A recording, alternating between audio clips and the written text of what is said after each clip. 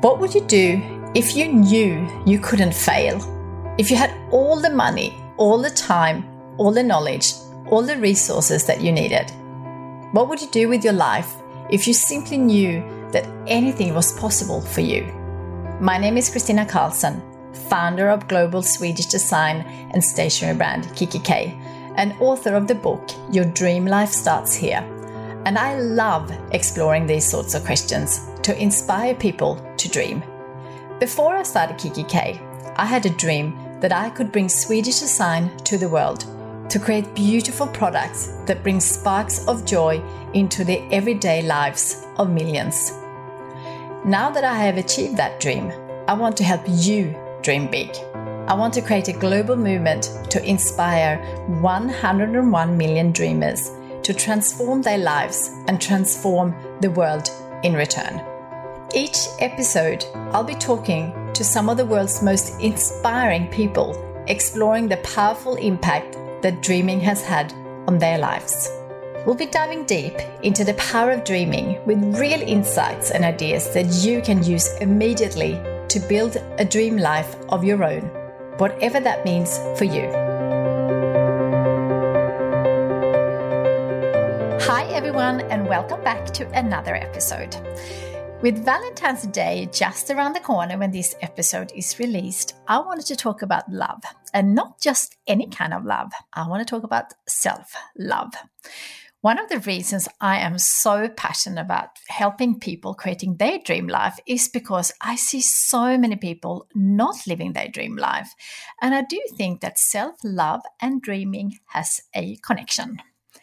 When you love yourself, you are more likely to feel you are worthy of living your dream life. This is not my expertise, so as always, I'm just sharing what I'm learning and seeing. If you want to learn more about self-love, I hope you listen to episode number 62, Love Yourself Like Your Life Depends on It by Kamal Ravikant. And if you want to go deeper, I highly recommend his book. And at the end of this episode, I will also recommend a couple of more episodes that I've done in the past that could help you in this subject. When you're going through a challenging time, this could be anything like losing your job, being unwell, or a breakup. It's really hard to get through, but there are always silver linings, and it's often through hard times that we need to love ourselves a bit extra. Self-love isn't the same as self-care, but when you love yourself, you are more likely to take care of yourself. And when you take care of yourself, you are more likely to love yourself more. So here are some tips on how to start loving yourself or loving yourself a bit more. I think we all love ourselves, but sometimes we need a good reminder. Before I start, we are all worthy of love. Regardless of your past, what you have or haven't done, you are worthy of love. I think this is so important to remember, and always know this regardless how you feel at any given time. Number 1, love your inner child. What does your inner child need right now? If it's love, give love. If it's support, give yourself support. Give your younger version of yourself all the things you feel it was missing or is missing. Once you start doing this, you will start loving yourself. Number 2, there is only one person like you. You are completely unique. There will never be another you. How amazing is that? You are here on earth to live, love, and enjoy life. Love what makes you unique and different, and give yourself all the love in the world while you're here on earth. Number 3, speak to yourself as you would do to anyone else, or how you would like to be spoken to as a child. Sometimes we are so lovely to others, but so harsh to ourselves. So maybe start looking at that. How are you speaking to yourself? Number 4, remember that life is short, and when you realize how incredibly lucky you are to be here on earth and you only have a short amount of time on earth, well, I think life is short regardless if we get to live a long life. So if you only get this one precious life, shouldn't we just love ourselves as if our lives depends on it? Number 5, love yourself by looking after yourself and eating and drinking well. If you loved yourself, what would you do for your health? What kind of food would you eat? What kind of drinks would you drink if you truly love yourself?